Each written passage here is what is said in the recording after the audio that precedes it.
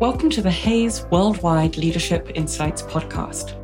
In this series, I'll be talking to business leaders from across the world of work who will be sharing their expertise to help you effectively lead your business, both now and in the future. When operating in a position of leadership, higher demands, pressures, and responsibilities can sometimes make it difficult to cope and effectively manage your work and teams. As a result, resilience is proving more important than ever before in order to adapt in this ever-changing climate. So today, we're joined by Dr. Susan Khan, business psychologist and coach, and author of the new book, Bounce Back. Susan is here to share her expert advice in order to help business leaders build resilience in themselves and role model this trait to support their teams too. Hi, Susan, and thank you very much for joining us today. Oh, well, thank you for having me, Megan. It's good to be here. To begin with, please could I ask you to introduce yourself to our listeners and tell us a little bit more about your background and your career journey to date? Yes, of course. Well, I began my career as an anthropology graduate who joined telecoms and later, as you know, moved on to become a business psychologist. Telecoms was an extremely exciting time of transformation when I joined, and I became fascinated there both by the way organizations change, the way products and services change, but also about the way people led and directed that change. And then through various twists and turns, I trained as a consultant using psychoanalytic methods and began to investigate below the surface dynamics in organizations. So distinguishing between what's presented and what's really going on. And this work feeds into everything I do, really, my writing, my teaching, and my coaching work. Thanks. And what sparked your interest in resilience that led you to write your book, Bounce Back?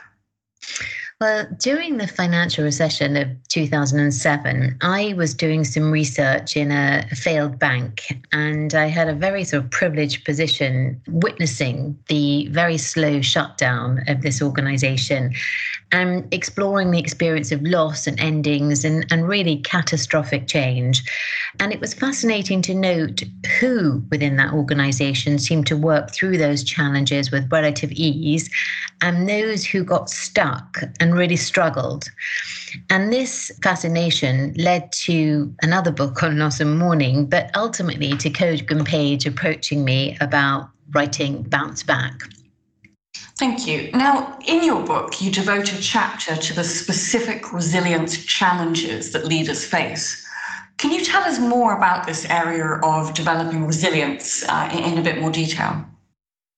Yes, I think leaders face a particular challenge when their organization or team, or as we're experiencing now, world events are stressful or demanding, because they not only have to manage their own fear, their own panic, their own anxiety, and perhaps even dread, but at the same time be a containing and supportive force for those around them, reassuring those that they've kind of got this, that they're leading those who are turning to them for guidance and support with authority and with capability. And it's a really tough position to be in. So you're sort of almost sandwiched between two demanding forces. And perhaps also this is particularly challenging for newly appointed managers or people who are in new organizations establishing themselves. And why do you think it's so important for business leaders to build resilience right now? What are the common challenges that resilience will help them overcome? But I think it's very important to acknowledge that we are all in a situation of stress and anxiety that we've been in for a very long time. We have been working and living and experiencing a period of enormous flux. And that has created an opportunity to develop our resilience, but also really to be challenged. We've moved from the kind of resilience that's required for dealing with an emergency, the sort of kind of fight-flight response to something immediately challenging, to this very long drip-feed experience where we don't know the end. So we're in a very heightened state. And that demands a sort of a sense of long resilience. We have the psychological impact of social distancing, the loneliness and fatigue that goes along with that. And business leaders have to communicate constantly to make sure that their people are feeling connected and understood and supported. And that is much more demanding at the moment. There's so many unexpected things that are happening and so many different ways in which people respond to the crisis that we have a lot of challenges as leaders. And to overcome them, I think that we need to really focus on attending to ourselves as leaders, to our own well-being, our own self-awareness. Thanks, Susan. That makes a lot of sense. Sticking with this, what are the key benefits of resilience? And are these becoming even more important for leaders to own in this ever-changing world of work? Yeah, I mean, you're so right, Megan, that things are changing so fast. It's really hard to anticipate even what's going to be coming in the next month, never mind in the sort of coming years. So I think that, in terms of benefits of resilience, it might sound a little bit counterintuitive for me to report that I think a kinder and more benevolent approach to decisions is a really positive impact of becoming more resilient. Being able to take a helicopter view. In my work as a mediator, we often use the term turning to the balcony, taking another perspective on things. And developing resilience, we have this capacity to stand back, to leave the current crisis and take a look at what's going on. And attached to that is a sense of opportunity to learn. Lots of work has been done on, post-traumatic stress and the after effects of going through real crisis. But there's less attention given to what's known as post-traumatic growth, the idea that through real adversity, we can actually learn and grow so much. And I suspect many people are sitting in that position now, that despite the difficulties, they've really grown through this period of challenge. But just to add, particularly for leaders, this idea of being a model and mentor to others can be both a wonderful opportunity for you to share your learning and expertise, but again, another demand. I think generally with resilience, one can turn to the master of resilience, the master of working through adversity, Viktor Frankl, who says that when we're no longer able to change a situation, we're challenged to change ourselves. And this is really at the heart of resilience. Now, what traits do leaders need in order to possess the kind of resilience that we've just discussed?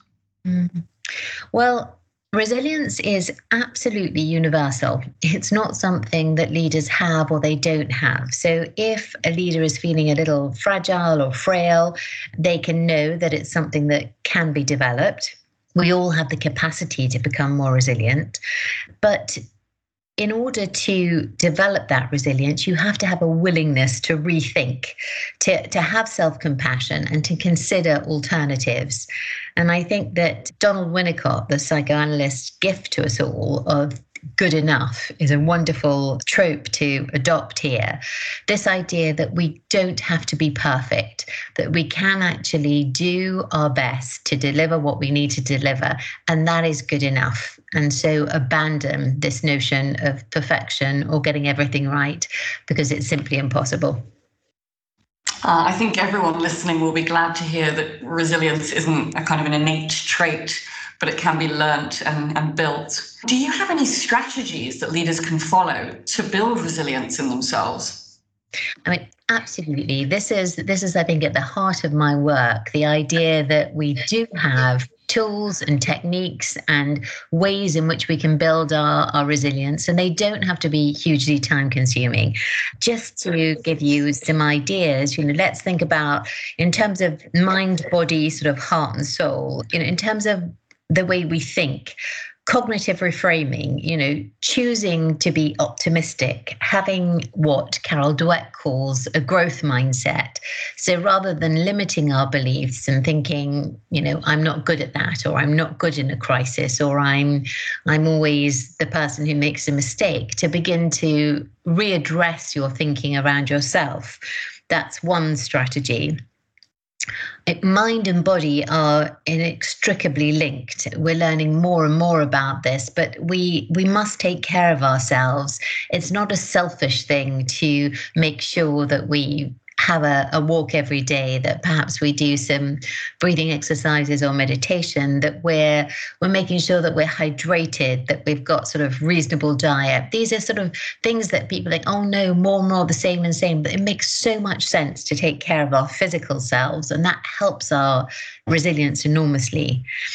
And in terms of our relationship with others, we really are social creatures and we need each other. So sort of connecting to others, even, revealing what you're struggling with or what you've been pleased with, sort of bonding with authenticity is a very vital way to build resilience. And at the heart of all this, perhaps the soul of the matter is being connected to some sense of purpose, believing that the sacrifices you're making, that the work you're doing is worthwhile because you're working towards something that matters to you.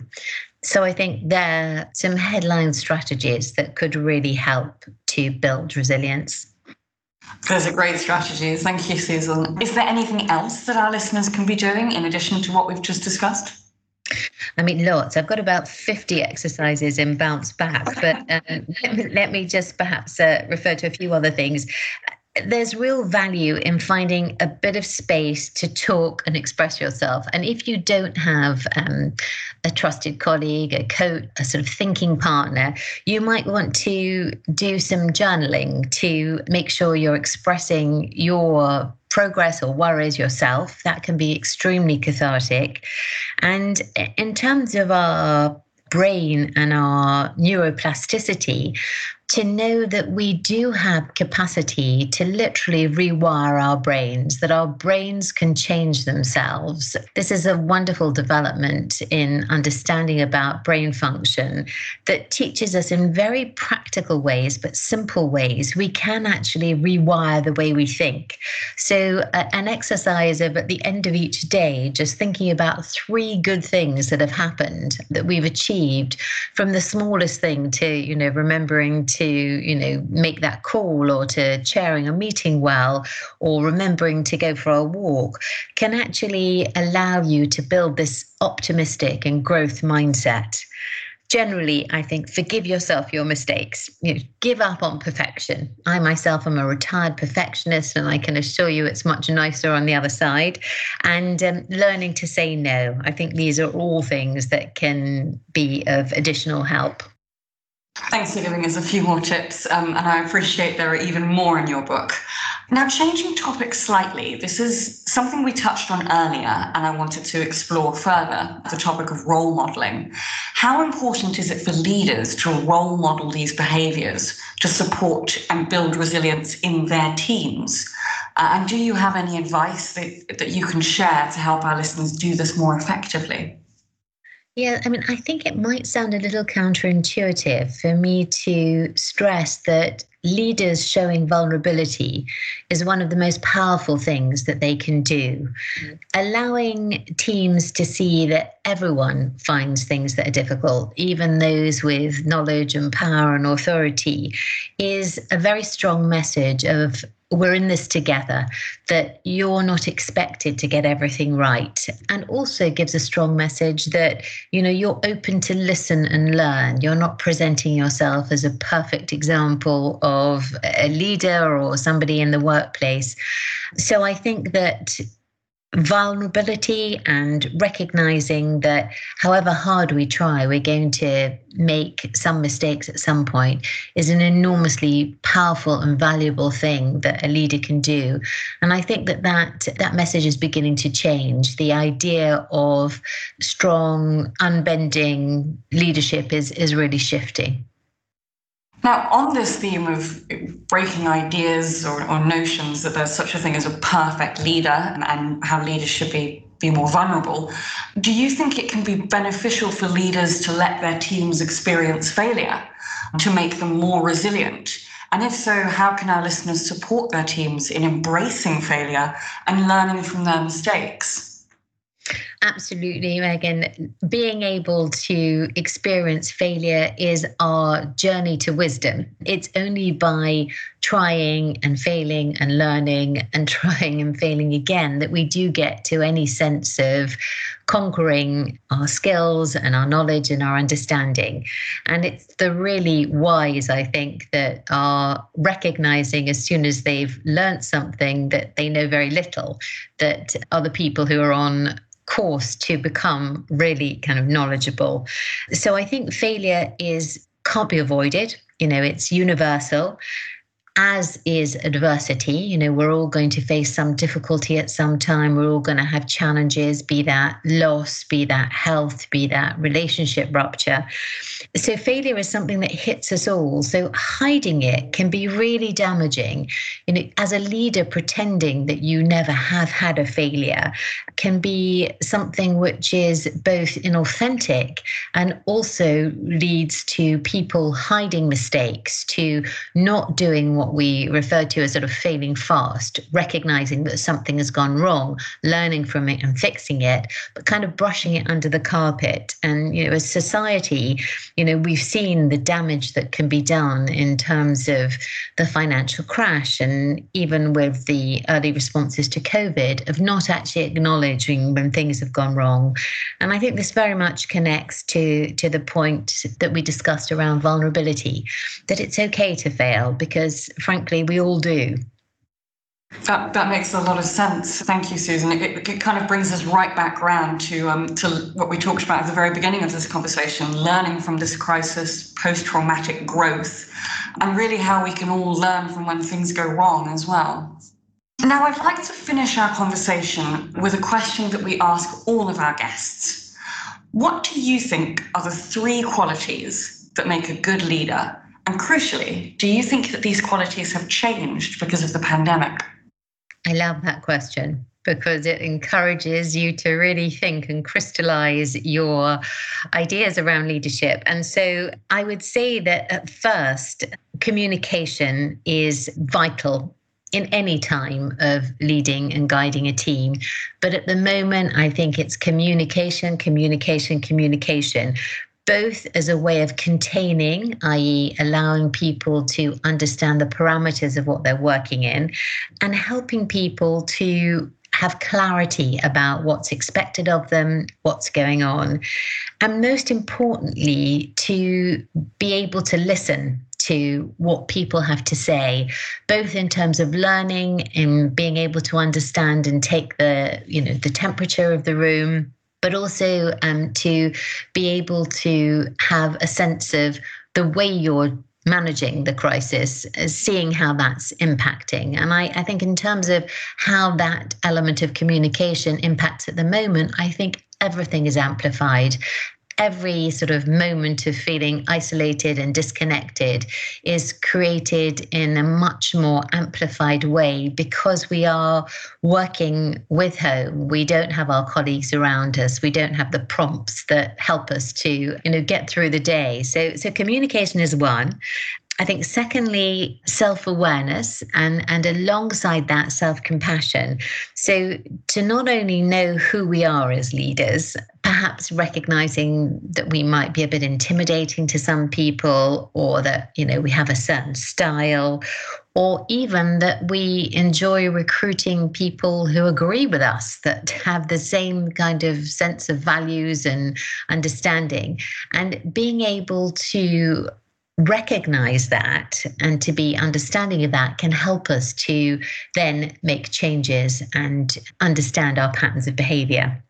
And then finally, and this is something that I think applies to everybody, is that we have to be willing to change and adjust. The necessity of change has never been so dramatic as it has in the last year. But I think that ability to think again, to question our judgments, to be able to have the confidence to say, I got that wrong, let's try something else, is an amazing quality in a leader. Thank you very much for your answers. And thank you once again for joining us today, Susan. I have no doubt that our listeners will have found your insights hugely helpful and very informative. And I know that I have. Oh, Megan, well, thank you for having me. And it's been a real pleasure to talk to you. Thank you. Thank you for listening to this episode of the Hays Worldwide Leadership Insights podcast.